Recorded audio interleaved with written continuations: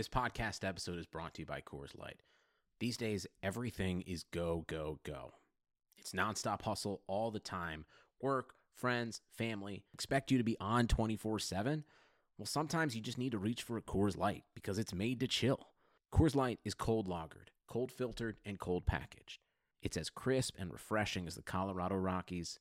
It is literally made to chill. Coors Light is the one I choose when I need to unwind. So when you want to hit reset, reach for the beer that's made to chill. Get Coors Light in the new look delivered straight to your door with Drizzly or Instacart. Celebrate responsibly. Coors Brewing Company, Golden, Colorado. The Madhouse Chicago Hockey Podcast is brought to you by Fry the Coop, Triple Threat Sports, Dr. Squatch, and by the Sinson Law Group. Here are your hosts, NBC Chicago's James Naveau and 670 The Score's hockey guy, Jay Zawaski. Let's drop the puck. Welcome in, friends. This is another edition of the Madhouse Chicago Hockey Podcast. We are coming to you after a disappointing Blackhawks game against the Nashville Predators. I'm James Naveau from NBC5 Chicago, here to break it all down, of course, with the one and only Jay Zawaski of 670 The Score of the I'm Fat Podcast and the newest member of the Apple Computer Fraternity. I did not make that up. Jay bought a MacBook. Everyone say how happy they are for him in 3, 2, 1. That sound you heard was a bunch of people giving you the middle finger and calling you a rich bastard or something. How you doing, Jay? I'm doing well. Hey, look, man, I'm committed to making the podcast sound as good as it can sound and be as productive as I can be with the podcast. So there, bite me. It is a business expense. You just write it off. That's how it works. The government will pay for it, damn it. Anyway, welcome in. Yeah. Well, I bought a new laptop earlier this year, too, and same thing. You know, write off. It's good times. You know, you need the technology to let our stupid opinions go out over the internet, I guess. That's right. We wouldn't want to deprive anyone of our hot takes for 5 minutes. So Hawks lose 5-2, and I guess every game from here on out is the biggest game of the year. And it sucks we only do post games when they lose. It just sort of seems to work out that way. Mm-hmm. But a 5-2 loss, things were looking okay. 3-2 at the end of 2, and the Hawks were coming on a bit. Then 2 goals in the first 41 seconds of the third period, and the rest is history. Boy, just there's a lot to get to in this one, but I said this on Twitter, and I'm going to say it now. What we've seen from the Hawks lately is really what they've been all year.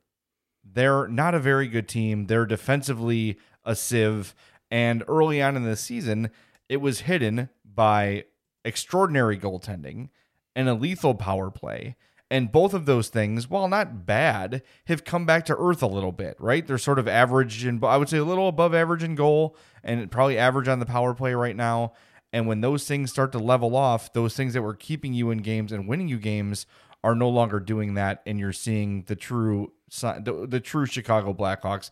And of course, you're down a couple veterans because of the trade deadline. So I'm not making excuses. I just think this is the reality. This is what the Blackhawks are. And right now they're in 6th place in the Discover's Card Central Division. And that's kind of where we imagined they would be when this whole thing cleared up, right? So look, this annoyed me. And there's a lot of things in this game specifically that we're going to get to, because when I watched the start of this game, I saw one team ready to play and I saw one team that wasn't. And I'll let you guess which one was which.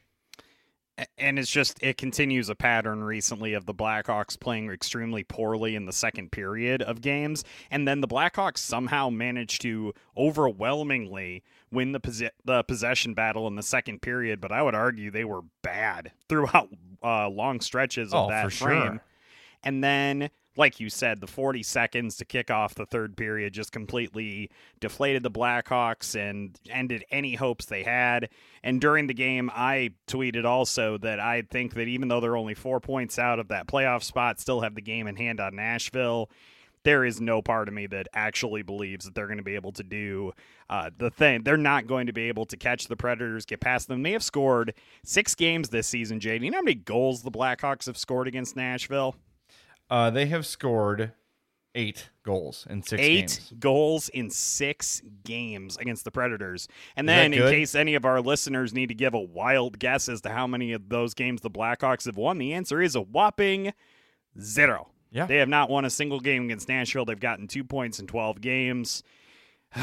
Man, it's such a bummer because we wanted them to get the experience. At this point in the season, they're not going to be able to get bad enough to get a good draft pick. We wanted them to have the experience of trying to bite their way into the playoffs. It doesn't feel like it's going to happen. No, it sure doesn't. They've played 46 games. Nashville has played 47. Dallas has played 44. So when you look at those three teams sort of in the race here, Nashville played 47 games. They have 51 points. Dallas has only played 44 games. They have 48 points. The Hawks have played 46 games and have 47 points. So the Hawks have 1 game in hand on Nashville. Dallas has 2 games in hand on the Hawks. And it's just hard to kind of see a path out of this, man. They've got these next 2 games against Nashville are absolute must win. And if they win both games, they're tied with Nashville in the standings. So, and then they still do have 2 games left against Dallas at the end of the season too. Right. And Dallas is a team, remember, they are the defending Western Conference champions, and they're going to be playing as hard as they can. And what's frustrating is, look, we knew this team was not going to be super great this year. We knew that, right? When they're getting outworked and out-hustled and out-competed and out-coached and out-everythinged in every game, that's when it gets frustrating. And you and I pride ourselves on being positive, right? And of course, there were some positives in this game that we'll get to, but it's just you can't wait until halfway through the first period to get the engine going. At some point, yeah, you want to blame the players for that, of course. They're professionals. They need to be ready to go into puck drops. But when it, just like we talked about, late season collapses under Jeremy Colliton, we're also seeing the new trend of team not ready to play when the game starts. And a game this big, after splitting a series against Detroit that you needed and should have taken, to not be ready to go in this one is shameful. It's really, really disappointing. And I thought that there was no time in the game that was more evident the lack of preparation and discipline than the start of the third period when they gave up 2 goals in 41 seconds. That goal Luke Kunin scored just 41 seconds in is among the most infuriating I think I've seen from the Blackhawks this season. He was probably 10 feet away from Duncan Keith. There was nobody in his zip code. Dude. And I know it was a turnover by Calvin DeHaan that kind of allowed that play to develop, but just the fact that you can lose contain on a guy so freaking badly in a game that you absolutely have to win, it's just careless. It's just stupid, and it's something that we've seen far too often from the Blackhawks lately. Their lack of discipline, their lack of consistency. It's to be expected, I guess, with some younger guys, but frankly, there have been a lot of veterans making some kind of boneheaded mistakes of late, and it's just very careless and very unbecoming of veteran hockey players, and it's just become an epidemic among the Blackhawks that they're going to have those moments in games, and it's incredibly frustrating as a hockey fan to watch a game and to think to yourself with a 1-goal deficit that there's no way in hell the team's going to be able to overcome it because they just can't seem to get out of their own damn way right now. How many times did we see during the course of this game Nashville forwards with no Hawks defensemen anywhere near them? I kind of forgot that the Blackhawks were even on the ice. It looked like just, practice. I know. Just like, oh, hey, here we go. Wee, wee, wee. Oh, it was just so infuriating. And look, I know I'm not going to spend every post-game show bitching about the system because clearly it's not going to change. But are we the only ones seeing this? I know other people like us are seeing this and pointing it out very specifically. Here's what's wrong. Here's why it doesn't work. But Stan Bowman, he's watching the games, right? Like Jeremy Colliton's watching tape. They can't be thinking like, yep, we're on the right path here. It's just really, really frustrating. And I don't know. I don't want to like we early in this year, we were praising Jeremy Colliton because he was getting, despite what the numbers would show you on paper, the efforts were there. The Hawks were winning games they probably shouldn't have won out of like just total grit and determination and a great power play and great goaltending, right? Yeah. So he gave him credit, but now where's the adjustment? Where's the improvement? This team started off pretty well and has either peaked or regressed pretty much at every position on the ice. The only exception to that is Alex DeBrincat. That's the one guy who all season has been good and got better as the year went on. everybody else on the roster has regressed. Tell me I'm wrong. Tell me which Blackhawk from day one to now has improved this season aside from Alex DeBrincat. I would probably say that Adam Boquist has had a largely upward trajectory That's the way fair. he's been playing this season. Obviously, kind of have to give like incomplete grades to guys like Kirby Doc, who have obviously not been in the mix. I'm not going to worry too much about his development this season. It's just kind of a weird year. I'd like to see him get kind of a full season under his belt.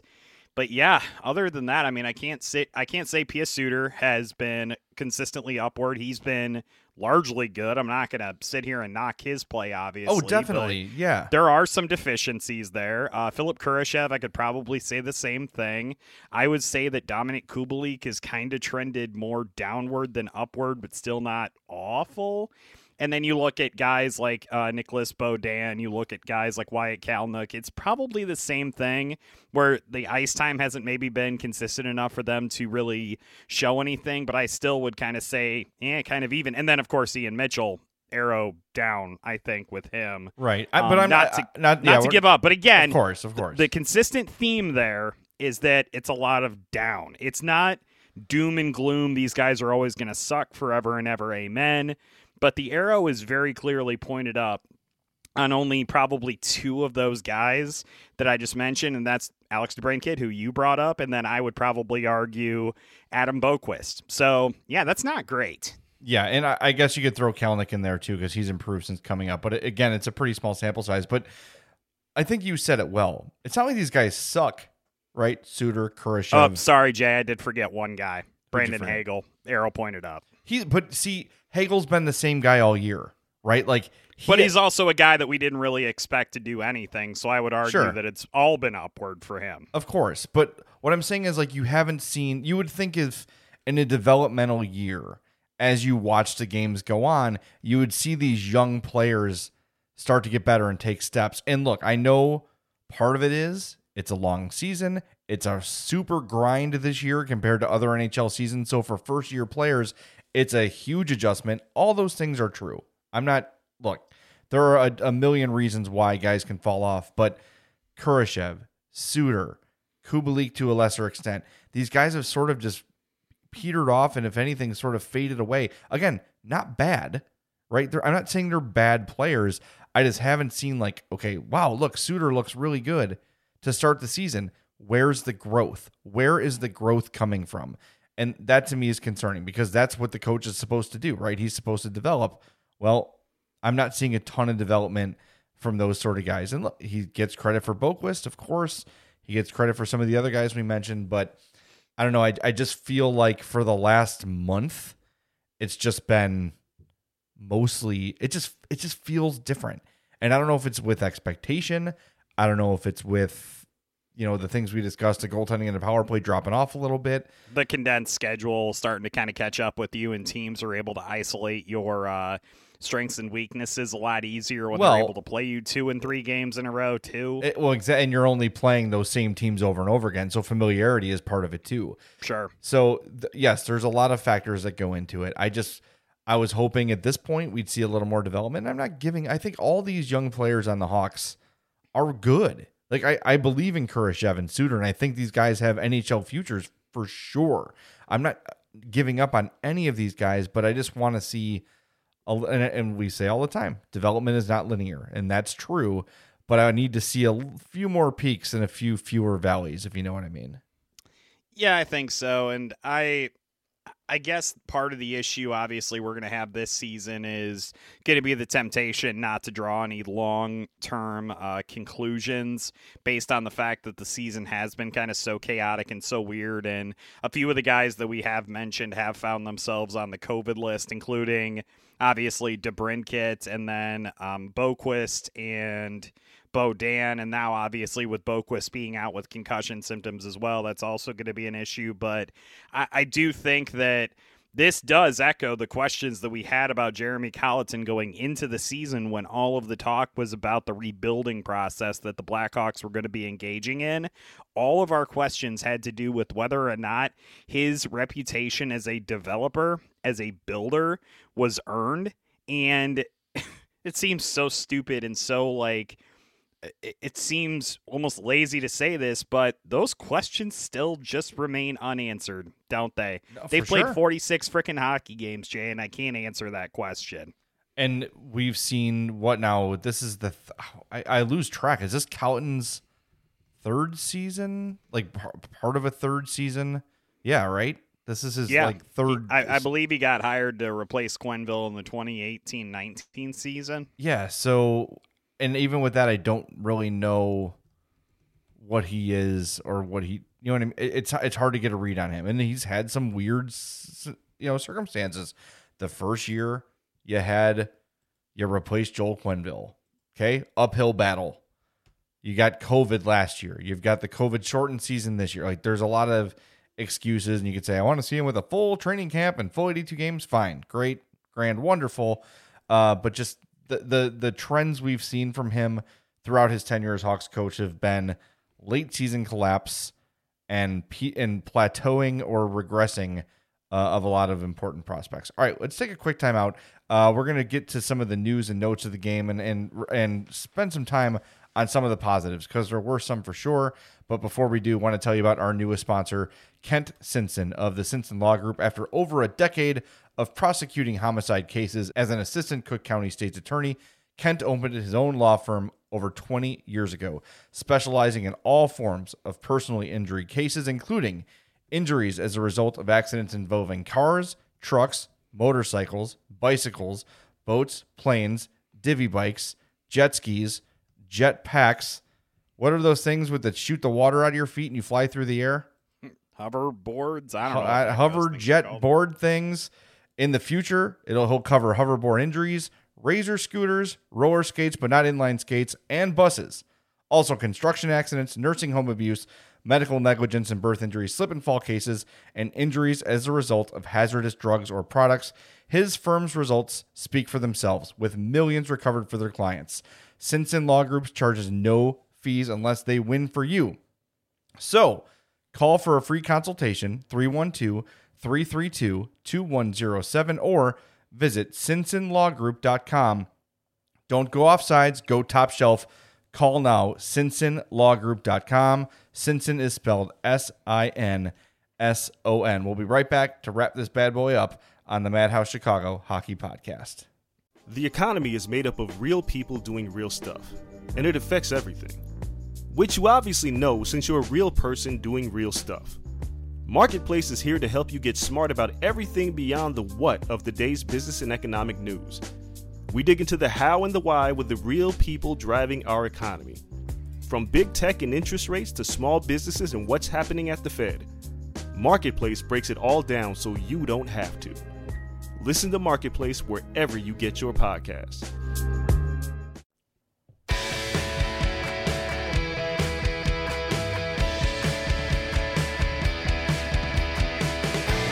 Welcome back into the Madhouse Chicago Hockey Podcast postgame show. My name is Jay Zawaski.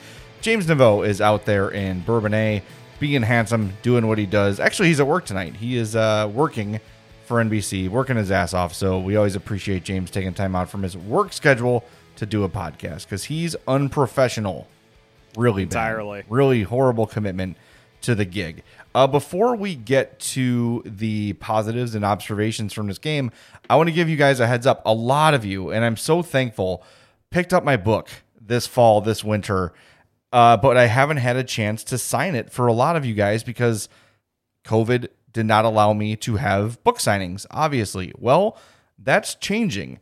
This Saturday at 1 p.m., I'm going to be at the Bookies store in Homewood, 2015 Ridge Road in Homewood, Illinois. From 1 o'clock to 2 o'clock p.m., I'll be signing copies of my book. So come by. If you've already bought the book, you can bring it by and get it signed there. The people at Bookies are fine with that. I'm going to encourage you, since you're going to this business, you're taking advantage of what they're providing, that you at least buy something from the people at Bookies. And there's so much to offer. It is Independent Bookstore Day, and I'm happy to represent my friends at Bookies. So again, Saturday, 1 p.m. at Bookies in Homewood, 2015 Ridge Road. I'll be signing copies of my book, The Big 50, The Men and Moments That Made the Chicago Blackhawks. So come by, support a great local business, and get your book signed. And I will greatly I'll be really happy to see everybody out there because it will really be the first signing I've done since my book came out in September, which is just crazy. So really looking forward to seeing everybody come out. If you're driving, you want that information, it is the pinned tweet on my Twitter account at jzawoski670, and I also retweeted it from the Madhouse account as well. And I'll be reminding people as the week goes on. Okay, couple things before the game. Brandon Hagel announced, he did not announce, but the Blackhawks announced that Brandon Hagel would not play. He is awaiting the results of a COVID test. So we don't really know what that means. All we know is he was unavailable in this game. And they miss Brandon Hagel every night. I think he's become such an integral part of what the Hawks do well. So that was tough. I think I'll also point out this is the second time he's been on the COVID list. The first time he was on it for a whopping 1 day. Yeah. So we honestly don't know how long. I mean, it could be they had an inconclusive test, had to run it again. He might test negative. We obviously will know more tomorrow. Yeah, hopefully he's not going to miss much more time because they need him out there. He is one of their most effective and consistent players. In multiple areas, too. You miss his speed. You miss his occasional contributions physically. He has been scoring more lately. He was really struggling to put the puck in the net early in the season. And obviously the Blackhawks, scoring 8 goals in 6 games against the Nashville Predators, need all of the offense that they can get, and losing Hagel in that way is definitely a big blow for them. It did open up an opportunity for Adam Gaudette to kind of move up the lineup a little bit tonight. He started out the game on the top line for the Blackhawks and did end up having an assist in what was his first game with Chicago. Yeah, 2 shots on goal, 2 more shot attempts. Charged with a giveaway, but assisted on David Kamp's goal, his first goal in, what did you say, 49 games? 49 games, I believe it was, for a David Kamp without a goal. Also won 13 out of 16 faceoffs that he took tonight. Hard to get a total feel for Gaudette. Only played 739. That is a team low, obviously, aside from Wyatt Kelenic, who left the game early in the first period with a left hip injury. Jeremy Colliton said after the game, I just lost a tweet because I am a hack. He said that there is no timeline on him, which is generally coach speak for, we don't like what we saw, but we'll tell you more tomorrow. He didn't say no timeline. He said, I don't know the timeline. So that's a little bit different, just to pick nit a little bit. Because, we used to be Joel Quenneville, like, he'll be out a bit. And I always love when Joel Quenneville would say he has a hip, and we're like, we know, Joel. He has 2 of them. Please elaborate. Yeah, one of them is no longer attached to his body. All right, we don't do this a lot, and I feel bad about it. We need to do more emails, so I'm going to do an email. Do we? Yeah, I think so. Right. More emails this season would be 1. I don't think we've done one all year. So I got an email during the game here from Chad. He says, "Hey guys, another loss and sad performance for the Hawks. I'm looking forward to hearing your thoughts on tonight's Nashville game. For me, the Colliton experiment just isn't working. The team is just getting worse. They constantly look confused, lose coverage, and are extremely inconsistent in execution. The biggest thing is there's just no chemistry, especially on offense. That has to lie mostly at the feet of the coach. Another thing that sticks out is there's no passion in their game. They get pushed around, rarely play physically, and just want to try to pass the puck into the net. You guys have been pretty good about holding Colliton accountable. It's about time the Hawks front office does the same.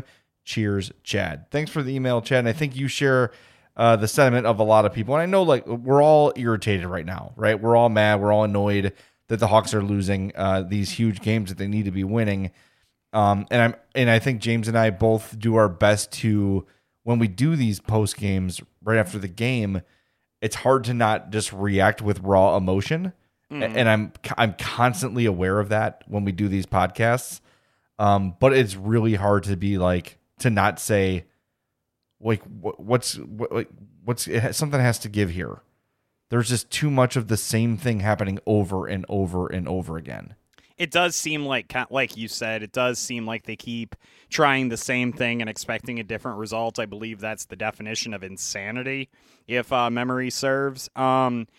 I think the chemistry thing, I could probably see that being the case when you have a team that has lost some guys to injury at various times this season, and obviously has been operating the entire season without Jonathan Taves and Alex Nylander and a couple other guys who have been in and out of the lineup. It is a little bit harder to get chemistry going, especially with such a young team, so maybe that can be part of the reason that has happened. But I think Jeremy Colliton has done himself no favors by tending to break up quality line combinations at times that he probably shouldn't. I think maybe he's fallen into the Joel Quenneville syndrome of try something for the sake of trying something, i.e. playing 5 forwards on the power play kind of thing. So I'd go with that.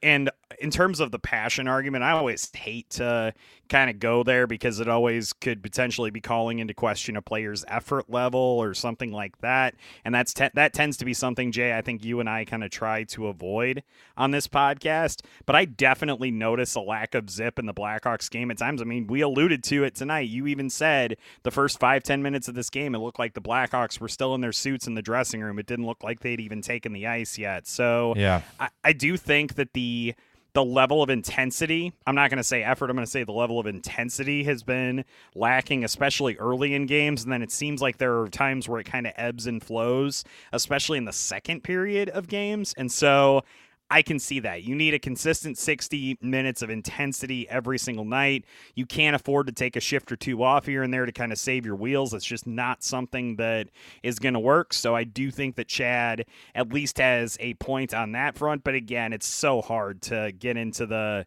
nitty-gritty of whether a team is trying hard or not. Yeah, it's a tough thing to just say. And I think part of it might be, too, knowing how big the game is. You've got a lot of young players who might be feeling the pressure of trying to win these big games and get in the playoffs. So there, like we've said earlier, there's so many things that factor into how a team performs. I don't think it's a lack of wanting to compete. When I look up and down this roster, I don't see anybody that's like, oh, well, he's not a competitor, right? Like the only guy you would say chooses not to compete sometimes is Patrick Kane. And that's fine. keep like leading the team in scoring and being one of the best players in the history of the game, and we can live with an occasional shift off here and there, right? But when you look at the rest of the roster, it's guys that play hard, it's guys that try hard. I think some of the mistakes you see are mistakes of hesitance, which is very natural with young players. We saw that a ton from Adam Boqvist earlier in the season, and then as he started playing more and getting more ice time, you saw those nerves sort of dissipate and he started to play better with more instinct. That's going to come with time. I just want it to come more quickly than it's going to. Real quick, by the way, I want to, before we wrap up, there's a quote here post-game from Connor Murphy, who on the second goal of the third period had to leave the ice immediately because his helmet came off. Correct. And that's a rule. So here's his quote. "It's really frustrating. I don't really like that rule that you have to leave. You take yourself out of the play. Obviously, you're not knocking your own helmet off. You get in a battle, and sometimes their guy is going to try to push his arm around your head, and it ends up slipping your helmet off. That guy ends up getting a free path to the net to score. I need some clarity on that and how much I can stay in. Maybe it's worth taking a penalty and keep playing because it's crazy to let a guy go to the net and score." If you were just watching on TV and didn't see the replay, that's exactly what happened. Murphy's helmet comes off, and he has to head right to the bench. Well, guess what? There's no one to defend now. And that puck's in the back of the net. So Connor Murphy frustrated with the rule, and maybe the interpretation of the rule is the better thing to say. Because I've seen a lot of guys this year lose their helmets and stay on the ice for at least a tick, right? I think if I'm him and I'm in that situation next time, I'm just taking a penalty. I hate to advocate for a guy to obviously stay on the ice and to potentially run that risk, but it's not the dumbest thing I've ever heard, man. Like, it's a very astute point by him. I feel like there almost has to be a better way to deal with it than that, but you can't stop the play when a guy loses their helmet. I know they do that with the goalies, collegiate level, yeah, I believe. And with the goalies. I don't think that that's something that you're going to be able to do for the NHL, and then it leads it to what the hell is the solution? Like there doesn't seem to be one, unfortunately, and I do kind of understand where Connor is coming from with that. Yeah, it's definitely a frustrating situation for a guy like Murphy who takes pride in his defense to have something like that happen and then immediately lead to a goal. Frustrating night for the Hawks. Good news for them is they get 2 more chances to take down Nashville this week. Both of those games will be at home, so that's a good thing too. So I don't have to hear that annoying friggin' chant about it's all your fault and you suck. It's like, oh my God, grow up as a fan base. Sorry, I'm fine now. Everything's fine. All right. Your new laptop will cuddle you as you go to sleep. I hope so. All right, everybody. Thanks for listening to the Madhouse Chicago Hockey Podcast. Huge week for the Hawks. We're not going anywhere. We will be along with you every step of the way. So keep it locked with us. Make sure you rate, subscribe, review. When you subscribe, turn on those notifications so as soon as an episode drops, you get notified. Until next time, for my partner James Neveau, I'm Jay Zawaski. This is the Madhouse Chicago Hockey Podcast. The Madhouse Chicago Hockey Podcast was brought to you by Fry the Coop, Triple Threat Sports, Dr. Squatch, and by the Sinson Law Group.